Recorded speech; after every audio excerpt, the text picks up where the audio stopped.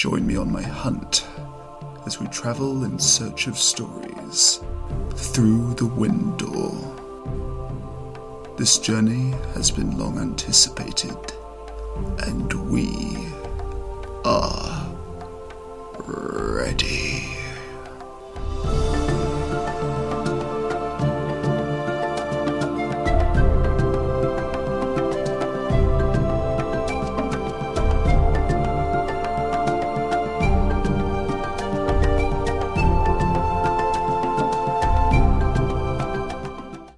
Beyond the encounter with the widow, Hrao and the others are now faced with the aftermath of both battles, and figuring out how they should proceed now that they have technically won.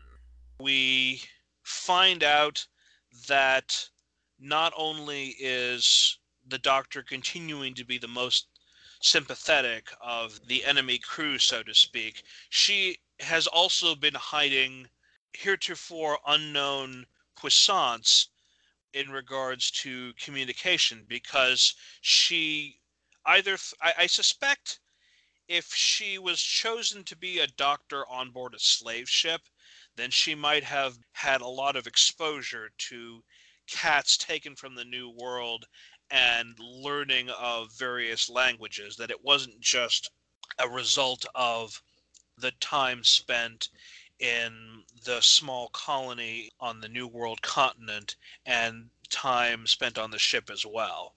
She clearly has a talent for picking up languages, because even though she may not be fluent in any of it, she is able to speak with a great enough breadth of detail to communicate complicated ideas with Hrao and the other cats, as she tries to see to their own needs, but is caught between the selfish desires of the captain, but also, like, she is sympathetic towards the captives, but doesn't necessarily want to lose her own life either, and so therefore is sort of boxed in by Beatrix's argument that if she doesn't hedge a little bit with the truth,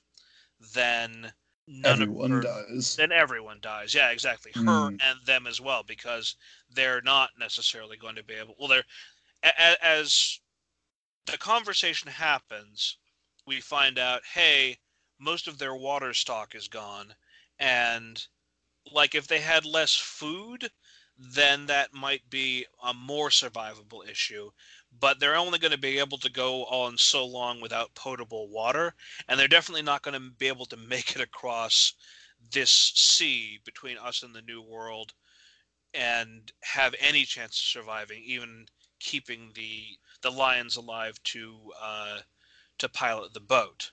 So this really only becomes the only option for any of them, even if it is to deliberately invoke the bad cat joke here, putting themselves into the lion's mouth. I'm sorry, that just came to me as I was laying out my argument there. I'm more upset with how perfect that is rather than like you invoking it at all. It's like, no, I would be upset if we didn't make it, but that doesn't stop me from also being upset that we've included it. Yeah, well, that's the way it is sometimes with bad jokes or puns. It's just that in this particular case, I'm the one that couldn't help reaching for the low-hanging fruit. So, it's fine. Really, I just think that Toby was disappointed that I got there first. Something that I enjoy about the Dr. Shira's character is that she is sympathetic to the captive cats, but she is not. You're aware of the fact that she is, either through her circumstances or just what is essential, she's not like an outspoken advocate who is doing everything she can right now. And that's not what makes me appreciate her. Like, obviously, I want to say is that what I appreciate is that there is this ongoing feeling that she knows she could be doing more, feels remorse over that, and is continuously working to try and do more. That her voicing and helping translate what the lions are saying to the captives is her taking a step towards betterment. And then from there, she's still got a ways to go, whether it's for the reasons that Beatrix has laid out or just for her own reasoning. She does decide, I can't tell them everything. And that is not a perfect change of heart. That does show that she can't be entirely with them. And then when she gets back to Leon, she is aware of someone that she wishes to emulate, who she thinks, yes, this person is doing exactly what I want to be. And it's making me realize that I can do more than what I have done. And I think that's what makes her character sympathetic, even more sympathetic, is that she's not only aware of the injustices, she is aware of maybe her complicity in it up to this point and is taking active steps to work on that. Yeah. One of the elements that we kind of skipped over was the potential relationship between Beatrix and Shira as women in this business together. We only have that one scene between them in the cabin, and then a few moments beside to flesh out who they are to each other. And we don't actually know what it's like for women in the world of Albion, whether they have roles of power and leadership as easily as they seem to in Hrau's world. An interpretation of the way Beatrix tries to mentor or advise Shira could indicate that Beatrix sees Shira as naive, and therefore the captain tries to give Shira practical advice for what Beatrix would argue is her own good. And it makes me wonder if there's a cultural subtext at play. Beatrix is cynical by experience, had to work hard to get the position that she did with roadblocks in the way, and is trying to impart what she believes is her superior wisdom to the Doctor. As we talk more later on, we never really see inside Beatrix's head all that much. We can only guess. But in the case of her advising Shira to hedge with the truth, it's arguable that having the ship make for Leon really is the best hope for the Aboriginal cats to survive, even if it doesn't seem like it, since both women know that they will likely be clapped in irons the second the ship lands. Beatrix's argument can both be self-serving and be true at the same time. So let's get back to discussing the viewpoints of some of the remaining characters. We've already brushed the surface of Mohawk in terms of he's been captured, they've retrieved the things that he has stolen from them, at least they've retrieved the physical objects anyway, and Yes. he is a very black soul that we don't really want to talk about all that much, but there is still some satisfaction, but also appreciation for how this moment is handled overall, because he does not get a further opportunity to voice his brand of awfulness into Yes. the proceedings. He says things, and the Doctor refuses to repeat them because this is one of those ideas that has significant context in our modern world of not giving horrible people a platform to spew their bile. You know, this is the fictional representation of that. And on top of that, as Hrau is trying to make the decision of how to proceed, and Glam speaks up and says, if you don't kill him, I will. It feels clear that due to what Mohawk did to her, because she says that that is in fact what happened, and due to the death of her husband Mar, she is carrying around a lot of pain, and if she were to commit the act, then it might be like we were discussing the concept of taking vengeance earlier, and the fact that in general exhortations of vengeance are not necessarily very healthy things, even if on some level we want the catharsis of bad people getting punishment for what they did. But fortunately, Glam doesn't have to worry about that kind of poison inside of herself, because Hrao is able to get some level of distance between her and the event, in that, she does it, but she manages to remain overall dispassionate about it. We have seen in her ability to be practical and to do things merely because they need to be done. Although in the Mm, past it's always been like, okay, I need to do this for my tribe, but it involves killing Miguel, and I find that I can't do that because my emotions are too tangled up in this cub for reasons that I don't understand. Here, she is actually able to set emotion aside for the most part and just remove this cancer from the ship and from their lives, because in this particular case, it's not about necessarily being better than their captors, although one could argue that, as you were saying earlier, that by bringing an end to his life without causing additional suffering and pain is enough of a step in that direction. It's more along the lines of all the cats there understand that they can't risk leaving him alive, that he is too much of a danger, and so mm, therefore must just be dealt with and mm. be done with. To jump off what you were saying earlier about how Dr. Shira chooses not to be his translator and Mm, to deny him the ability to communicate whatever venom he tries to spit at them, it's something that I think is indicative of if communication is what brings people together or enables that, then when this black cancer that takes so much away is trying to do even more damage, it feels like the choice to not communicate, to, as you say, deplatform it, or to just, if a tree falls in the wood and no one's around to hear it, does it actually make a sound?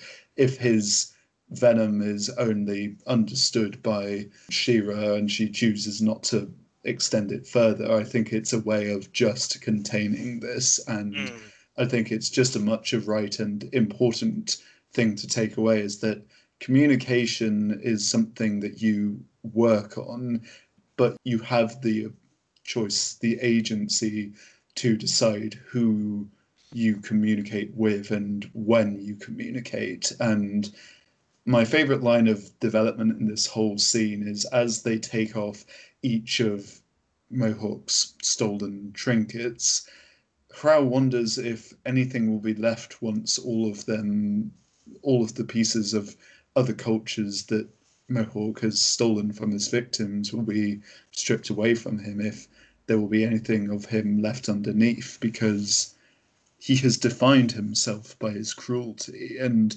once his cruelty has been forcibly stopped and some of what he has stolen, not all of it, as you said, but some of it has been given back to who it belongs to, what is Mohawk? In the end, we never know him by his true name. So by the end of this, when it's decided we will not communicate with you, we are not going to suffer your presence anymore, and we are just denying you the spiritual close and the idea that you can come back to this world in whatever life is next. And it's just, no, just go. It is a complete disintegration of what Mohawk is and what he has done. And in the end, Mohawk is nobody. yeah. Listeners, most of that was a That was an expanded version of it, but this is most of the notes that Toby wrote in regards to my entry on the final fate of Mohawk. And if he wasn't going to say it, then I would have asked him to say it, because I thought that the way he put that whole thing about removing the trinkets and stripping away the identity that he had crafted for himself, I just found that particularly powerful. So well done. Thank you. Okay. And we'll stop talking about him because he is no good. No, he's gone. Yeah. And that's what I meant when I said in the previous episode that this is kind of a thesis statement of Alex's, that there are all sorts and there will continue to be monsters and people who do monstrous things in these books and stories, but this pus is just something that we heal from and move past. When I first read Toby's words on Mohawk, I found myself in full agreement with every sentiment. Since that time, I have had a chance to hear more of Alex's thoughts on how Phase 2 of New Century will proceed. And without spoiling anything, the simple truth is that these things are never as simple as Mohawk, and future books will reflect that. As I am editing this episode, Inauguration Day has come and gone. Trump is out, and there is, in fact, an opportunity to heal.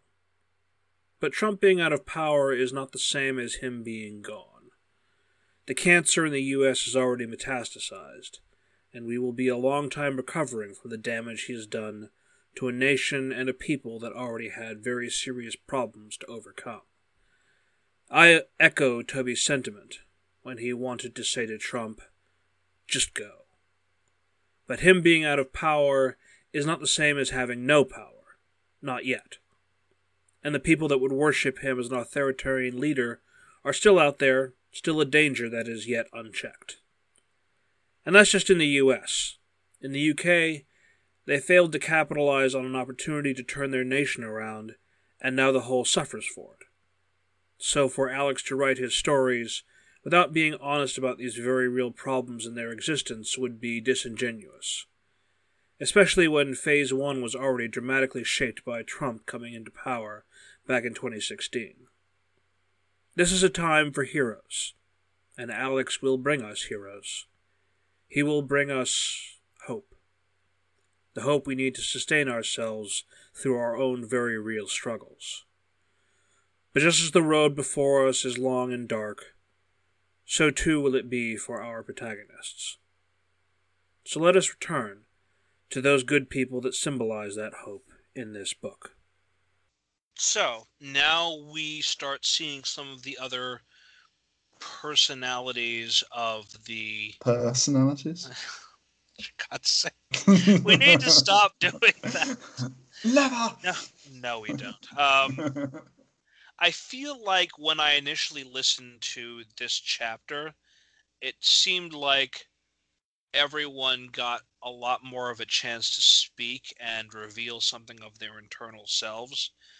I guess it was just that during the audio drama, as it gets verbally expressed, it takes up a lot more space than words on a page. Words on a page, yeah. Because when I was re-reviewing it, the novel, it's like very often their moment was just a paragraph or even a couple of paragraphs and then it was done, which meant that when I started taking a moment to be like, okay, so what's Shala like? What's Rickish like? What's Marek like? I thought that there was going to be a whole lot more to talk about there, and it seems a shame that there was only a little snippet of each of them, which makes me very much hope that some of these characters get a chance to come back in some form when we get back to Panther Soul, but obviously we don't yet know what that's going to be, and where it's going to be taking place. And we already know that Miguel and Hrao are going to have a less of a front-facing component to it due to the fact of giving Maureen a break. Because obviously all of these characters that are present here in Tiger's Eye were voiced by Alex's immediate cast. And that will still be the well that Alex will come back to, but if he chooses to bring on new voices, then that means that it's less likely that he'll want to recast characters that were done by the original actors Mm. unless he feels like there's something that can really be done with them.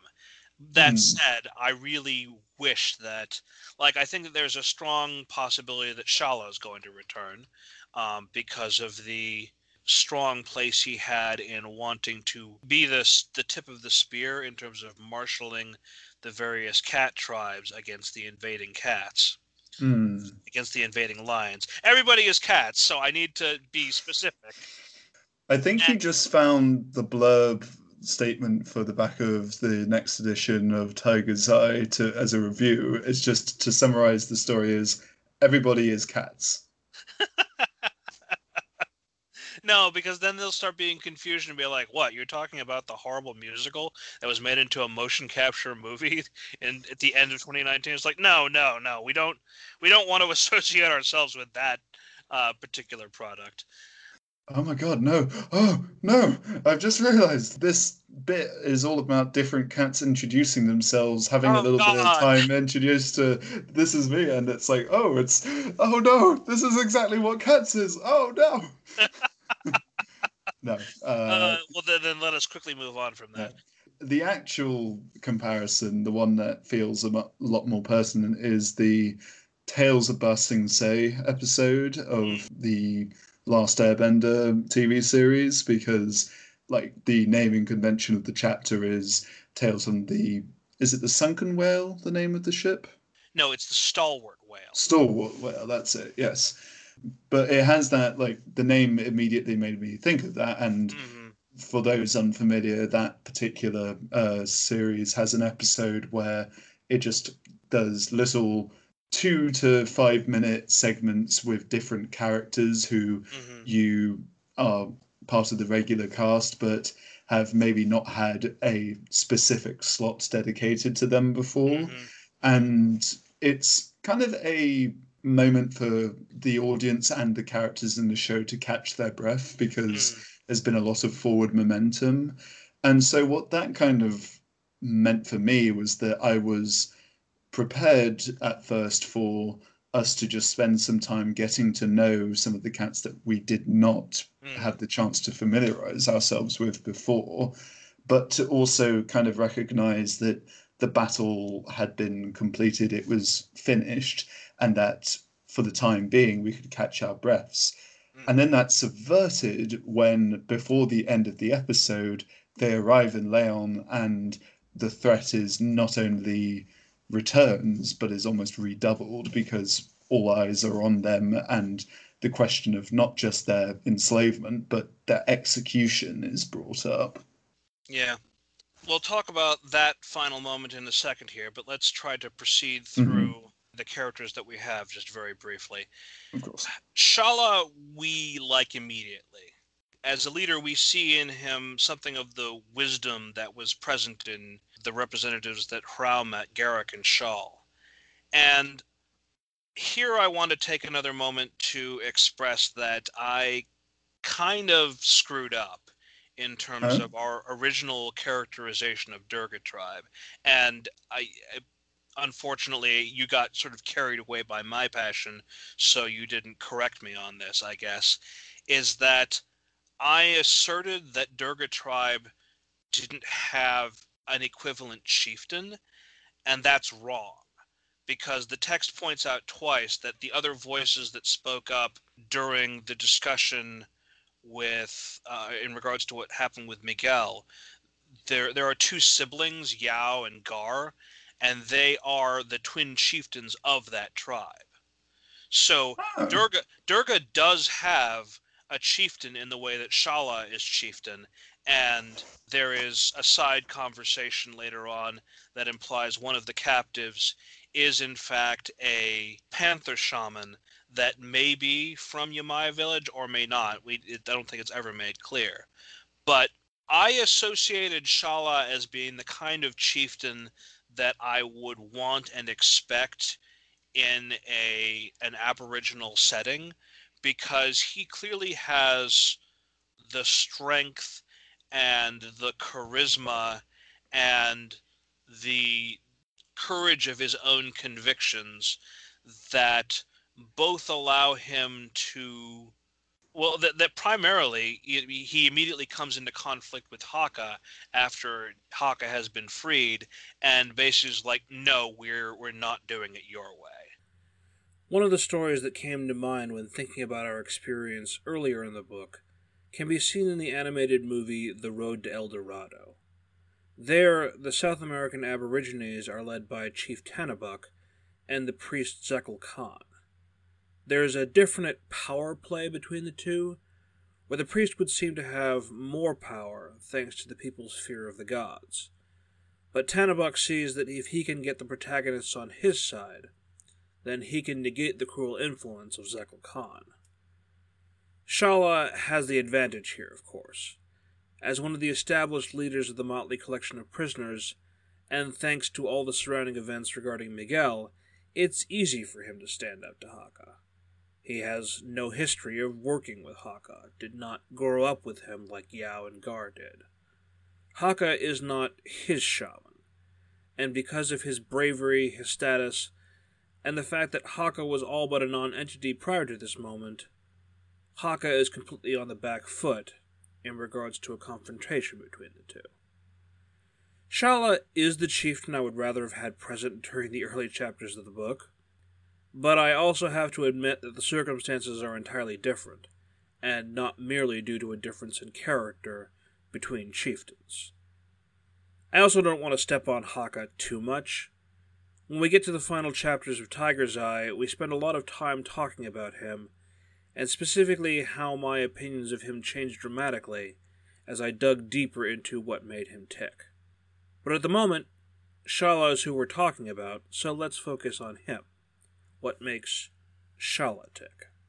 Shala is certainly an invaluable ally, and not so much in that we need his presence for Hral to be heard or for our protagonists to accomplish what we want for them, but just to know that Haka's assertions are not the common opinion. He is not what everyone thinks about Hral and Miguel.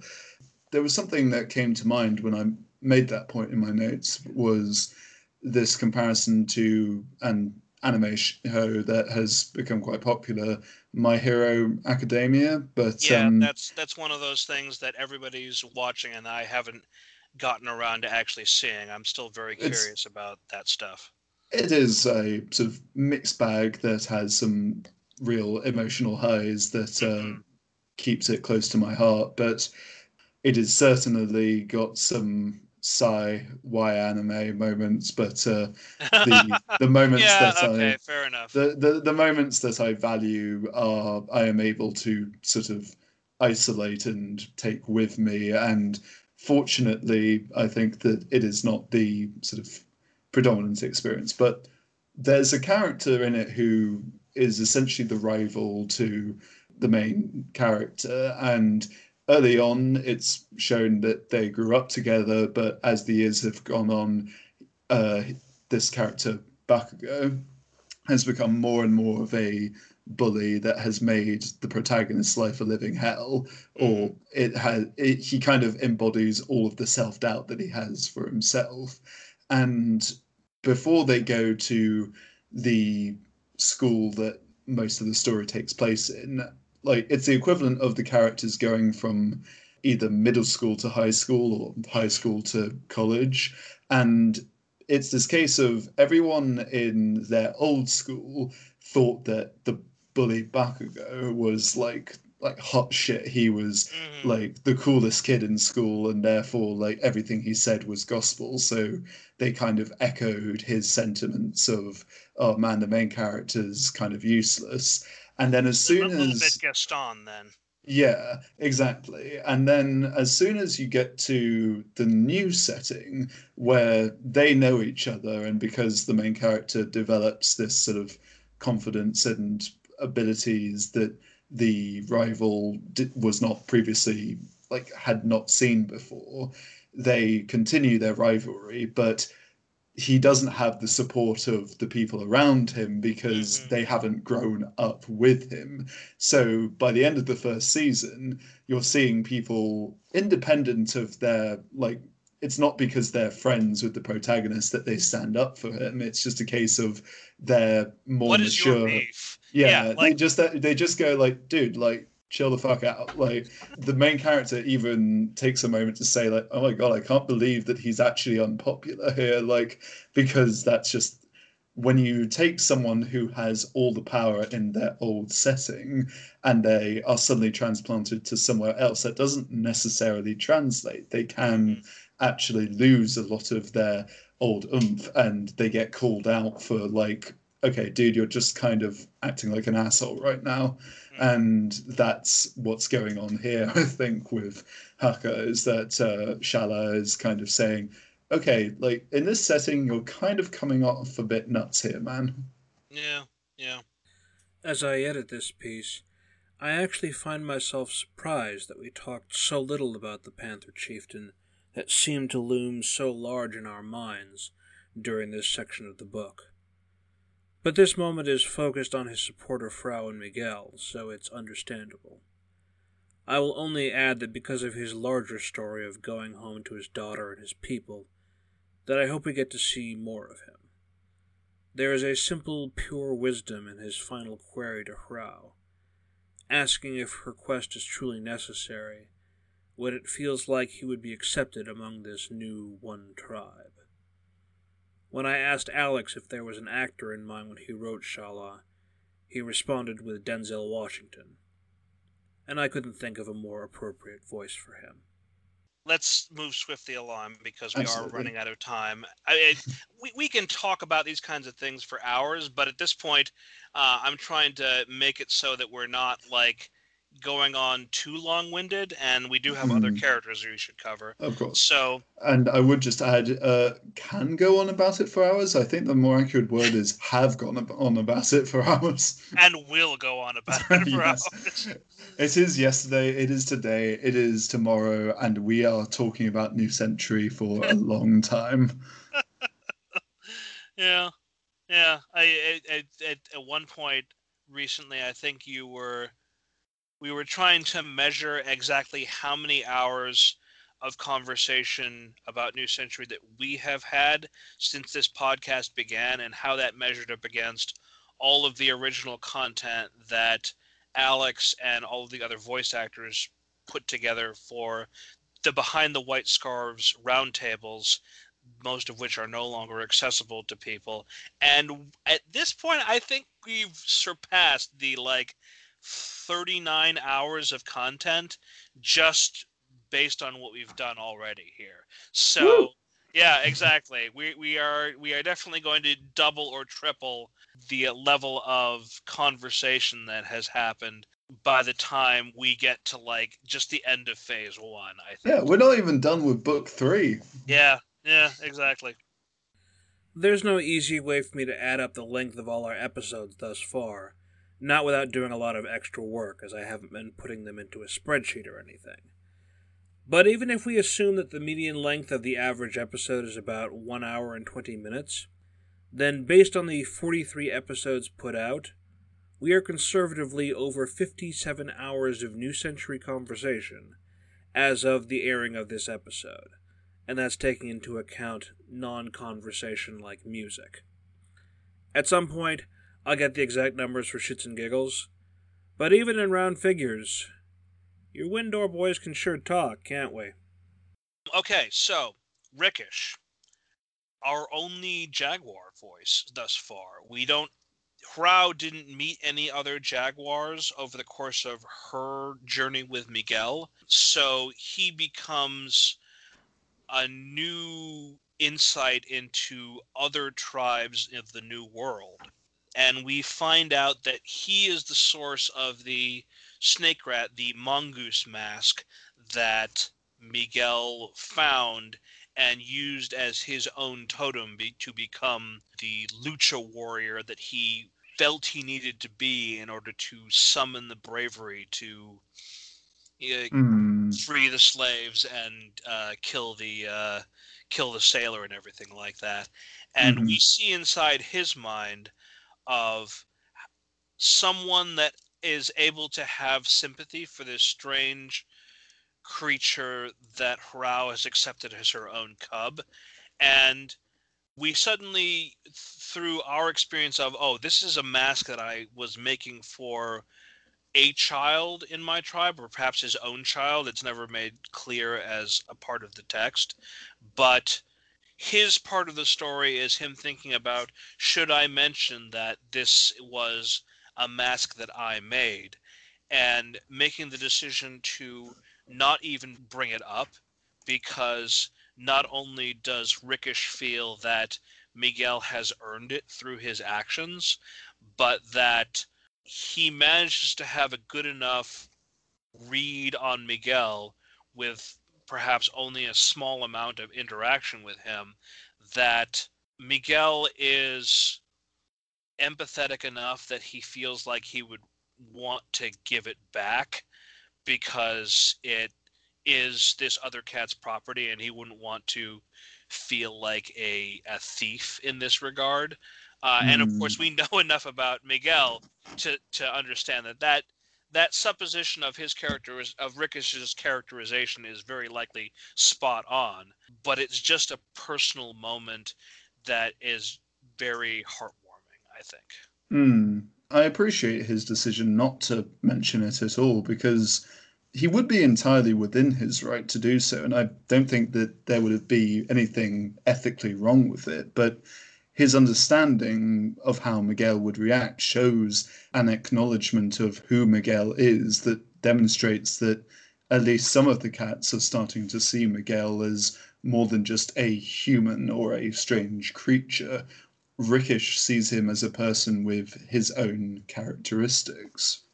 And that expression of seeing him as a person sort of perhaps goes a little bit part and parcel with the work that all of the cats have had to do, because this began with Hrao trying to bring all the disparate captives from all the disparate tribes together into one tribe. So some of the work had already been done in regards to no longer viewing other cats as being alien or potential opponents or anything like that.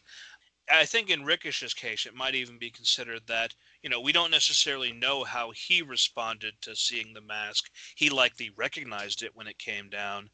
It might have even aided in his personal journey towards viewing Miguel as a sentient being. In that, that Miguel was using the mask as intended, one could say.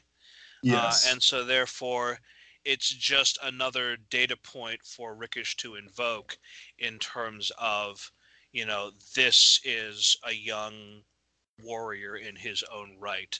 And so therefore, my expression of giving him the respect he is clearly due is by letting him have this mask.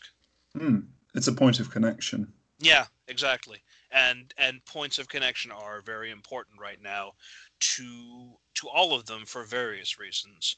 We'll talk about that a little bit more when we get to one of the other characters. And next up, we have Merrick, the other tiger that was Opalai's companion, who was actually not given a proper name until just a few moments before, because Opalai was always the focus as being the one that stood out to Hrao because of his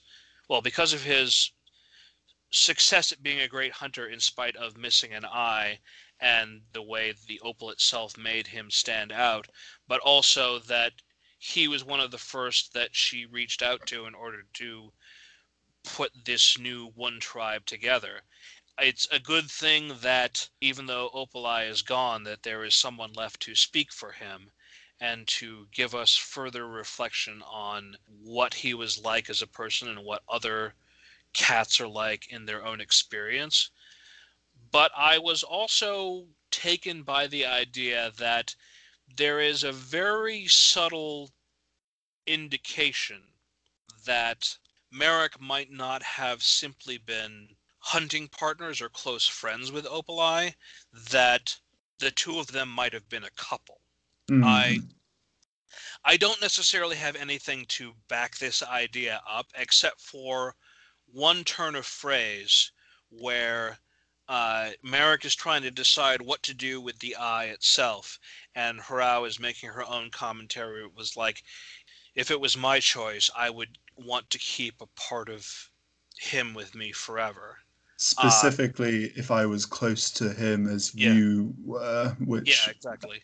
mm, But no, the turn of phrase that makes me think that, like, I don't know what Harao thinks about the two of them together, but there is a line that Merrick uses in his own self-narration where he says something to the extent of, he would want me to be happy. And that feels like the kind of line that couples say about each other, mm, particularly in regards to, say, one member of a couple is perhaps going to die soon of a disease, and they say things like, I want you to find somebody else. I want you to be happy with somebody else. I don't want you to forever pine after me after I'm gone. mm, So I like the idea that the two of them might have been a couple. I don't know if it's canon, and honestly, I'm not sure that I need to find out or no. anything like that. But the idea that potential homosexual relationships might just be an accepted part of the Aboriginal tribes here just makes me feel warm overall, especially after the. Well, okay. We can't actually talk about this because it gets into some of the later stuff in those final chapters. Or no, actually, no, we can't talk about it because it's part of the confrontation between Haka and um, and Hrao back during their fight, is that, it's natural for her to have more children, and he doesn't understand why she doesn't just move on. And Hrao gets on Haka's case, like, I should not be required to have more children in order to fulfill my duty or be a part of this tribe. Mm, So obviously, when you're dealing on a more subsistence level, then having more hands to do the work necessary to protect the tribe is very likely important. But, and that could be a reason why the idea of non-procreative relationships might have been considered verboten in other old cultures, but that's clearly not a barrier here, and I appreciate that. Well, okay. It's not that it's not a barrier here, but I like the idea that it might not be. Like, those relationships could exist, and they mm, don't consider it unclean purely from a practical standpoint. precisely. So that's that.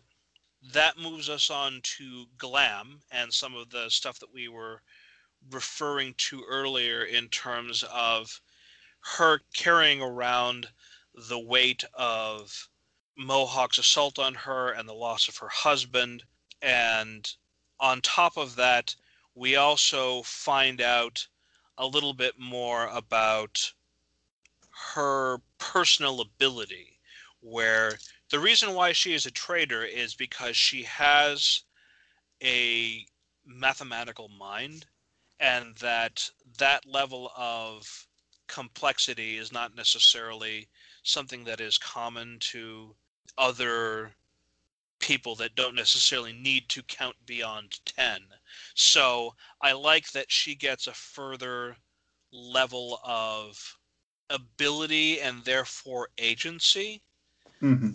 particularly since that, well, something we notice here is that there is an equal amount of male voices and female voices in regards to all of these personal stories going on here, because we have Shala and Rickish and Merrick on one side, and then we have Glam and Liseth And then as Albion proceeds, we have the voices of the captain and the doctor getting as much speaking time as the men in regards to we have more than just the opinions of male voices being included in this overall dialogue. Mm. Something that I find quite compelling about Glam is that she is kind of a voice of challenging the assumptions that the lions have made against these cats.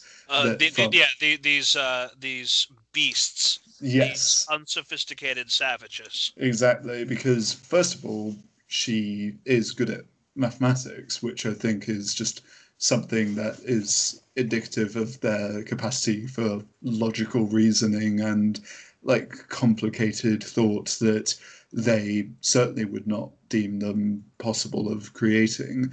But also because she specifically is saying that they will not resort to cannibalism, even though, which is something that Beatrix specifically says, oh, I wouldn't be surprised if they did this. Yeah. And you mentioned in your notes that this is kind of a point of comparison slash connection to the rest of New Century, in that the idea of cannibalism being brought up is something that, you know, is quite relevant to the Wendigos and their specific myth there of, the Wendigos were an ancient parable warning on eating the flesh of another man. And I think to me that her explicitly saying that is not something we will do, we are not, as much as our captors might think otherwise, monsters. The fact that she makes that call is almost a way, even if it's just thematically rather than practically, of saying why the presence of the Wendigo isn't actually a factor to Rama or this story as of yet.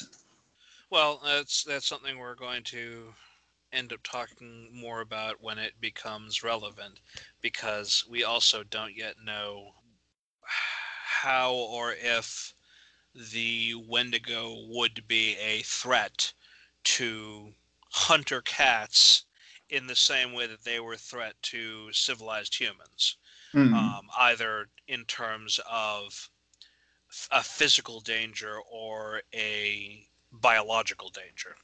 mm, Um, but we'll leave that to one side for now and finally give a little bit of time to Liseth, who was the leopard who it was mentioned earlier as being part of the interactions with Hrao bringing together the tribe, that Hrao recognizes that she was the companion of the hunter that she killed all the way back in chapter 1, and that she has accepted that even though at the time she very much wanted to kill Harao for not just killing her companion, but the fact that he was her brother, apparently, and so mm, therefore it's like a family blood feud or something like that. She has had enough experience now, and she is able to see enough of the big picture that she is capable of looking at herself critically and realizing, you know what? We were willing to try and kill her and take her stuff. And it's foolish of me to carry around this grudge right now because we are all dependent on each other for survival. mm, And so therefore I need to get over my individual pain, and she does so by focusing on the pain of others. Part mm, of her story is sharing not even necessarily conversation, but sort of quiet space with the cheetah that does not get a chance to speak, Arash, but is made clear of his importance in the overall story because the two cheetahs that were killed earlier in chapter 16 were apparently his cousins, and so therefore he is also mourning for family the way she is mourned for her brother. So Mm. she puts her energy away from wanting to hate this woman that gave them a chance at life, and instead chooses to share some comfort, or at the very least have some grieving, by spending time with Arash, and therefore taking a moment to be a part of that larger picture with him, Mm. strengthening her ties with someone that is not like her in order to keep her on her own track. Yeah, and a character who has a reason to want revenge but finds it in themselves to move past it will always be refreshing to see in fiction, especially in a context like this where they are able to work together for a common good against a much worse evil. Also, I think that once you fight a sea monster together, you do start to kind of develop these kind of like, oh yeah, we meet up each year to like talk and reminisce. Yeah, exactly. All right. So, the final events of the final chapter for our evening, the trial in Albion, which is the Amistad portion of the story, limited to only a part of the chapter, where Amistad itself was a 2-hour movie. I may very well try to put a link into the show notes. If I can, I might not be able to, because I think when Alex and Sharon covered Amistad, it might have been one of the quick reviews, and so therefore would only be accessible to those that are already patrons of School of Movies. It's one of those bonus things that you get if you spend $5 or more per month, giving them much deserved monies for all of the work that they do. Honestly, on the off chance that you're fans of this podcast, but are not at least $5 patrons of Alex, then I heartily recommend that you toss your podcast witcher some more coins. If you love what Alex and Sharon do weekly, then why would you not want to listen to more of their opinions on various other topics? Some of Alex's older material that was once only available to patrons has been made available since then, but most of the quick reviews have not, and there is a goldmine of material there. Very often in quick reviews, Alex and Sharon allow themselves more free rein, since they generally want School of Movies to be positive, and the quick reviews will often cover some scathing but also very necessary opinions on media that they cover. In some cases, it's partly just that what they have to say wouldn't fill the length that a School of Movies episode strives for. Some of my favorites include their discussion on Darren Aronofsky's Mother, as well as some of the Year of Spielberg movies that they didn't devote an entire episode to, discussions of Amistad, Lincoln, and Bridge of Spies being among them.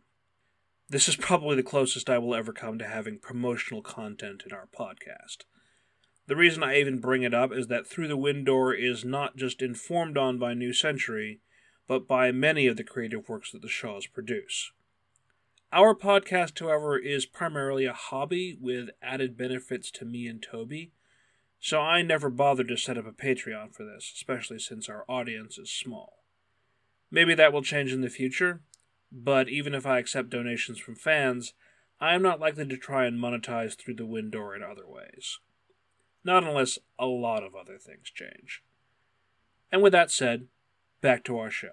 They talked a lot about how Amistad didn't work very well for them because it was very long and drawn out and was far more focused on how to use a flawed legal system in order to do the right thing, which apparently doing the right thing is not enough of an argument for doing. They have to achieve some sort of technical win in order to get the slaves in that case returned to their home and quote unquote win the day.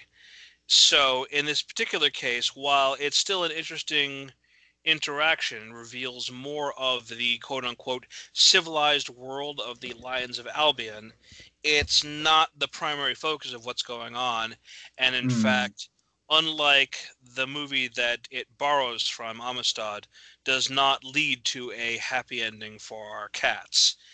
The only way that it is important is in terms of giving us a sense of the fact that the same forces that encourage enslavement of others in our world are potentially the same no matter what world you go to. Even if they're anthropomorphic cats, they still have a system of economy and class structure that benefits from having a tier of laborers that you can basically pay very little or not pay at all to get work done.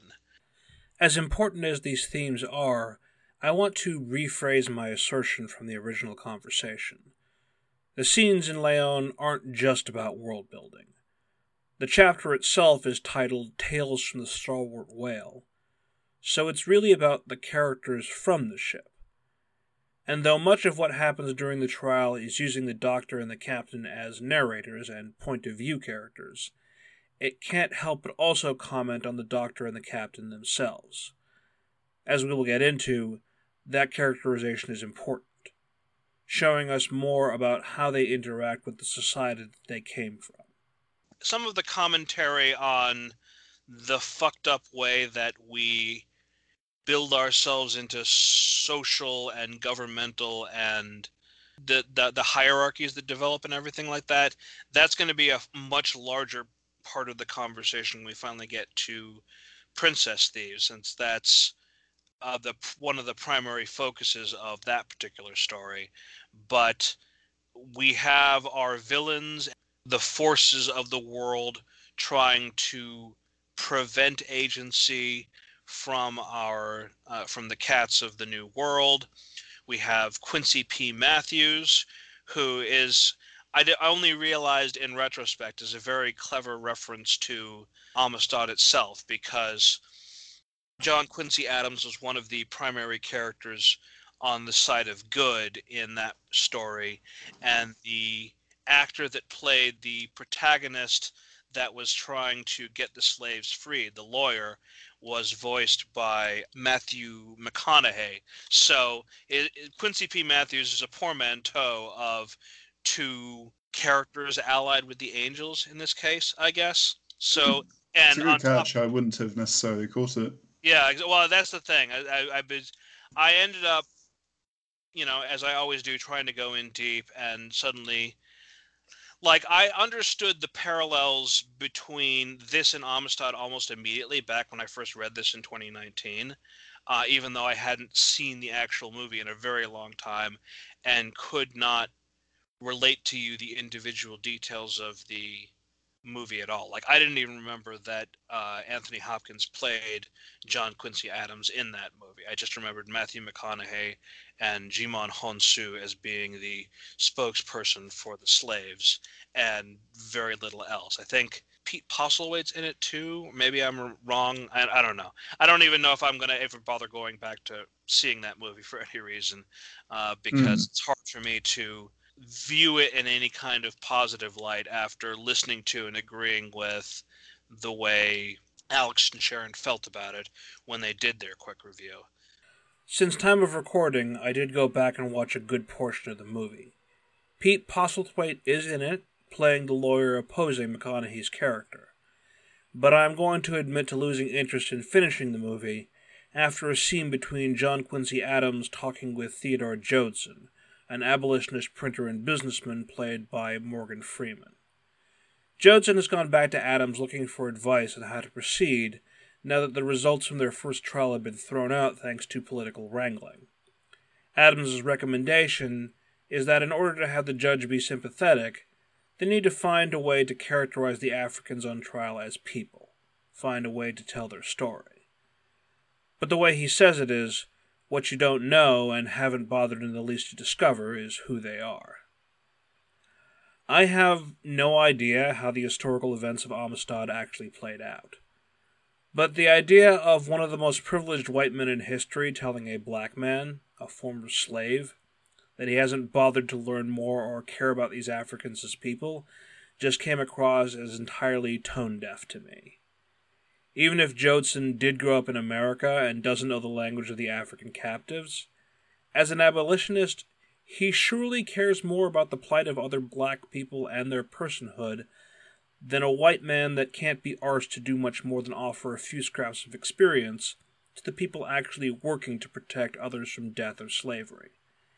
And part of the reason I highlight this is that as we learn more about Quincy Matthews, we know that he, at least, has put the work in and believes in the inherent personness of the Aboriginal cats already. But one of the other interesting side details is that Quincy, the lawyer, has a cheetah companion that is assisting him in his during the trial to lay out the artifacts and basically just be his I don't know. She's a colleague. She's a colleague. She's an assistant. She works with him. I don't think she is ever named during any point of it, but it definitely makes one wonder, is this a cheetah that is potentially a freed slave, because he is an abolitionist, that he has given work to? The presence of the cheetah colleague might well be a callback to Jodson himself. The abolitionists played by Freeman and Stellan Skarsgård are in fact the employers of McConaughey's lawyer, and therefore not a part of the trial itself, but they do assist McConaughey throughout the film as more investigation and resources are needed. Or do other species of cats exist in the world of Albion other than cheetahs being savage tribes, quote unquote, that the Lions of Albion harvested from the New World? This is part of that earlier conversation we were having about, are there lions that the Aboriginal tribes of that are part of the New World, have they encountered lions that are not the Lions of Albion? We don't know, and we don't necessarily know where this cheetah colleague comes from.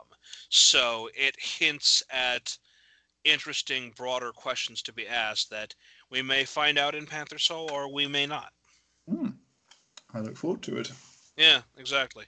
Honestly, having made the comparison between Matthews' colleague and Jodson from Amistad, and remembering that Matthews is both a lawyer and an anti-slavery activist, it's entirely possible that she may just be a freed slave much as Jodson himself was. That doesn't change the fact that both Toby and I are very much looking forward to Panther Soul, in part to learn more about the wider world of Rama. This is also where, as alluded to earlier, Dr. She-Ra is one of the two voices that characterize the events in the Trial Leon. We see, as also referred to earlier, how listening to Quincy talk and being inspired by him and being able to reflect on everything that she's experienced up till then, how she realizes that she wants to be a part of something greater that helps undo the great crime that this enslaving entails. So we are happy for her becoming more realized in wanting to be heroic in this regard. Mm-hmm.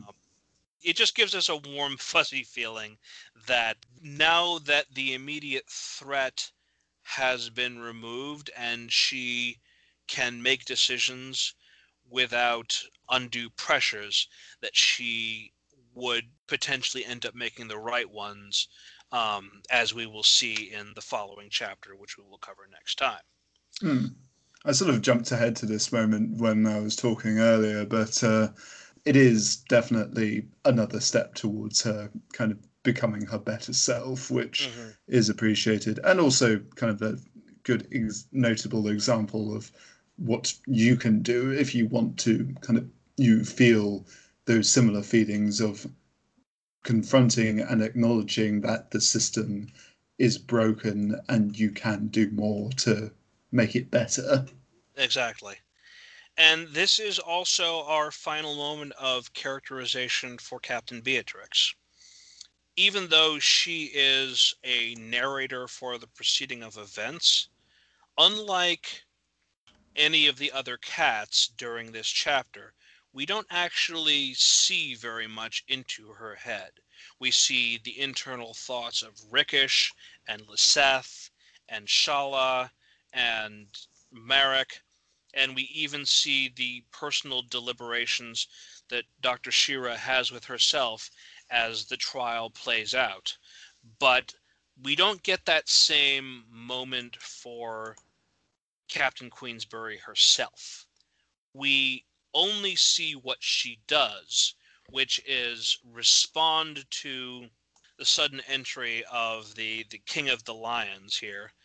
It wasn't until just now that I realized that a king named Louis might be a deliberate homage to the original animated Jungle Book, even if that King Louis is an orangutan and not a lion. Obviously, the Jungle Book's King Louis is more of a comedic foil than this King Louis is, even if he does come across as a bit of a buffoon at first.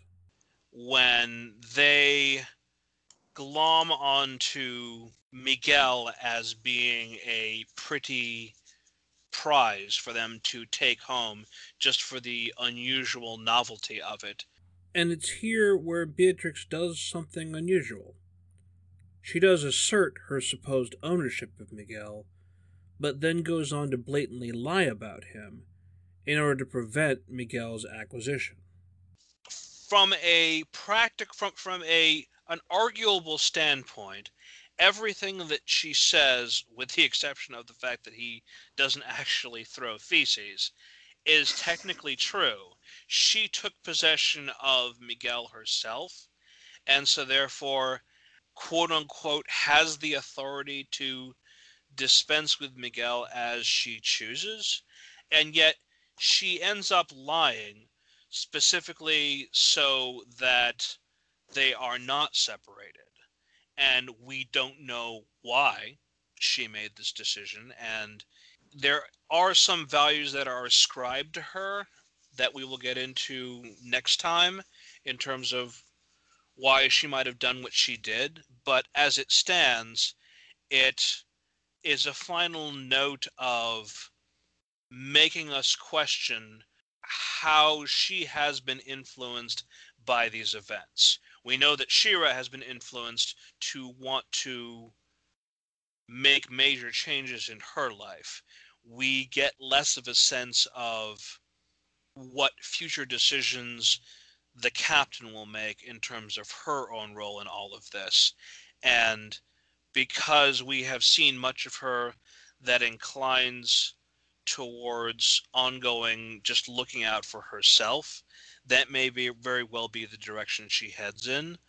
Or I don't know. At the end of the day, we can only speculate on what this small act of kindness actually means. I mean, if she really was as much of a snob that her demeanor makes us initially think, as well as purely self-interested as her actions and her expressed thoughts on things are, then why wouldn't she do something that would put her in good favor with the king? Selling or giving Miguel to him could benefit her, but she nevertheless chooses to lie in order to put Miguel out of the king's hands. It's the first active thing she's done, which has a hint of kindness and zero benefit to her to it, which I think is what makes it as noteworthy as it is. That's actually a really good point, because we don't know what her personal circumstances are right now. She has apparently been doing this, shuttling of goods back and forth from the New World to Albion for a while now.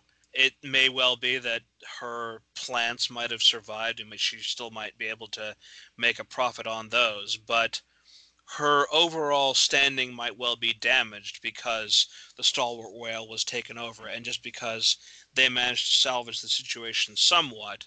Based on how the trial itself gets decided, the company that she works for is now out a lot of potential revenue because those slaves are no longer stock that can be sold for profit. they make the decision to execute all of them, which means that the trading company might decide to take it out on her. I mean, we already know that corporations aren't necessarily inclined to look out for people, especially when they screw up. They might choose to sanction her for being unable to keep her ship under control and therefore costing them just a whole lot of money. So the idea of, hey, maybe I can salvage some of this by getting in good with the king could be a way to potentially dig herself out of it. Yeah, to mitigate the damage of all this. Exactly, and she chooses not to take it. So especially because, as you indicate, she takes plants and sells them. This is not that different to what she has established that she's interested in doing. Mm-hmm. Yeah, that final point actually gives me even greater hope at her personal characterization, that she could have used Miguel to her own advantage, but actually gave something up by choosing to tell the lie that she did. It's different from some of the stuff that we were talking about earlier, where we were talking about things that she could potentially do that would cost her nothing. In this case, she clearly lost a benefit by choosing the action she did. Exactly. Yeah. At one point, Alex was wondering about how people might feel if Beatrix shows back up. If they would accept a possible redemption arc for her if we were presented with one. To which I say, it's always possible to atone for one's actions, if one's intent is pure. And I would be a pretty large hypocrite if I didn't give Beatrix that chance. One of my favorite shows of the last 5 years was The Good Place, where the protagonist, played by Kristen Bell, is actually a pretty scummy person overall in terms of how she treats people, and is willing to work for companies that scam people. She is selfish and willing to lie to stay out of trouble, or even lie if it just seems like it might be fun. But she eventually strives to be a better person, and one could definitely argue she has become one by the end of that story. Now, none of that is quite like being the captain of a slaving vessel, where she is openly facilitating the slave trade, not just ferrying slaves to and from, but apparently being present and commanding her people to take the natives captive, given that we know she was there when Hrao and Haka were taken, due to her taking Miguel for her own. None of that paints her in a good picture. But based on our multiple talks on the differences between Mohawk and Beatrix and Shira, I do feel like there is nothing about her that is not potentially redeemable, presuming she really means it. It's not quite on the same level as being turned around a lot on how I perceived Haka, thanks to the upcoming chapters that discussed his story. But even as she looks out for herself and lets herself be a tool for the greater evil of colonialism, Beatrix is not without empathy or limits. We don't get to see enough of her to know her thoughts. One of those aphorisms that have a truth behind them is to look to a person's actions to see their true character. In this chapter, she shows an unexpected level of insight and empathy for Miguel. Combine that with what we learn in the next chapter, and her actions show she could be making an effort to change. That there has been some level of self-evaluation since the whale was taken. Maybe one day we'll see what has become of her. Given that Panther Soul is coming soon, maybe sooner than we think. Okay. Yeah, exactly.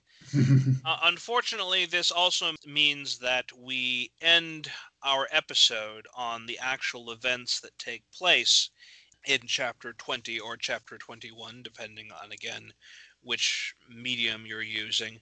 Maybe it would have made more sense to include the next chapter in it as well, in that it sort of encapsulates this arc better overall. But I didn't think about that at the time, and so, we're just going to go with cliffhanger. Cliffhanger, the way it played out, which is that all of the cats are sentenced to execution, and it seems like we've reached another all hope is lost moment here. But considering how many chapters there are left, we can assure new listeners that, in fact, all hope is not lost. This is just the way things played out here, and that there is still plenty more story to be told. Indeed. So it may seem like we're ending on a dark note, but longtime fans will be aware that this is just the quiet before the storm, and that we will have some degree of catharsis and quote-unquote happy ending for our heroes. But that's all stuff we're going to talk about next time. In the meantime, thank you very much for coming with us on this long, drawn-out journey that will encapsulate 3 episodes. I don't know. It depends on how we edit this down. We have been talking longer than some experts on cat biology would be doing lectures. But we hope it's more entertaining than cat biology lectures too. Depends on your interests, I suppose. Yeah, exactly. So thank you, all of you. And the next time you hear from us, we will be discussing the final 5, or in some cases 6 chapters of Tiger's Eye, which culminate in the final fate of the cats and an unexpected third narrator to this story. Which, oh yes, exactly. So there is one more voice that we have not heard from, and we are going to be traveling backwards and forward in time as we get even more context to all of the events that have played out. So thank you very much. Thank you, Toby, and we will see you next time on another trip through the Wind Door. Take care. I made a big deal about our discussions for this set of chapters taking up a lot of space. As it turns out, it's entirely possible that the final chapters will take up even more space, depending on what gets used and what doesn't of the 3 Skype conversations we had on our list for the final chapters of Tiger's Eye. Going back to the beginning, after all, means that we now have to cover a lot of ground that had already been previously discussed, now with new information that could change things dramatically. So in the coming months, you'll have those episodes, you'll have a Stone Spring Maiden's quick review, you'll have our final thoughts on the feelings this story brought up for us, and very likely, also an interview with the Purple Tigress herself, Maureen Foley. As it turns out, I did find a few small outtakes in the remaining recording I edited, which will be at the end of our outro. But for our closing music, I give you another old favorite from Afro-Celt Sound System Volume 3. After When You're Falling, which is the track that introduced me to the group, this is my favorite piece. No lyrics, just some fun musical stylings that can get you going. After the last few weeks, I think we need a piece of music that has no complicated feelings behind it. Just something fun to get you bouncing. Until next time, this is Colossus.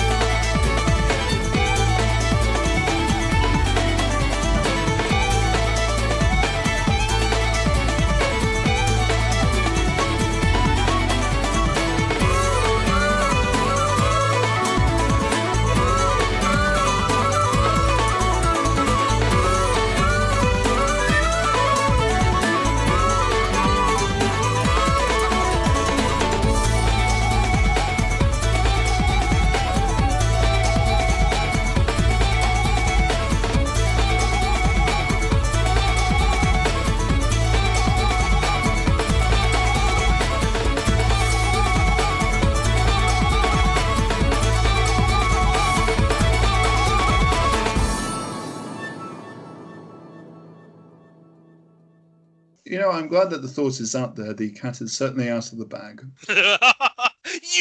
God damn it! You set that up. It just snuck up and pounced. Yeah. All right. I was feline it. That one wasn't even set up. That's why I have to do the proper work for it. Where the reason why she is a traitor the reason why she is a traitor, for some reason the way I said that a moment ago made me think I was saying the word traitor. During our last Skype conversation, I had to take an extended bathroom break, giving Toby room to get into all kinds of shenanigans while the recorder was still running. So to end episode 18, part 3, I give you the musical and comedy stylings of Toby Jungius. Are you blind when you're born? Can you see in the dark? I don't know the rest of the lyrics, I'm sorry.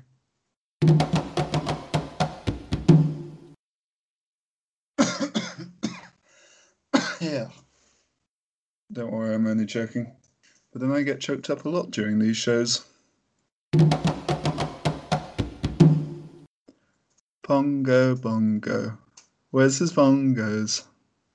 That will make sense only to Sarah. I know you're confused, Greg. I know you are. You're probably only hearing this in the edit weeks from now, but yeah. Ask me about it sometime. Welcome to Top 4-4. We're back on Expand. Think I was gonna teach you all a lesson you won't learn.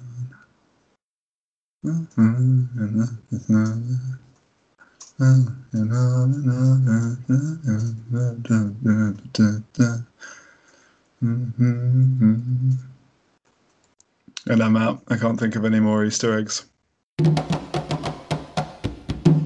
Just gave you a fresh opportunity to say a bunch of things behind my back, so I'll be interested. What? I said nothing behind your back. Absolutely nothing.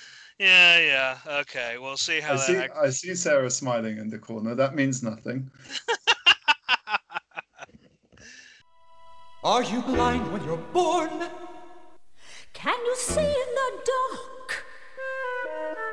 Can you look at a king? Would you sit on his throne? Can you say of your bite that it's worse than your bark? Are you cock of the walk?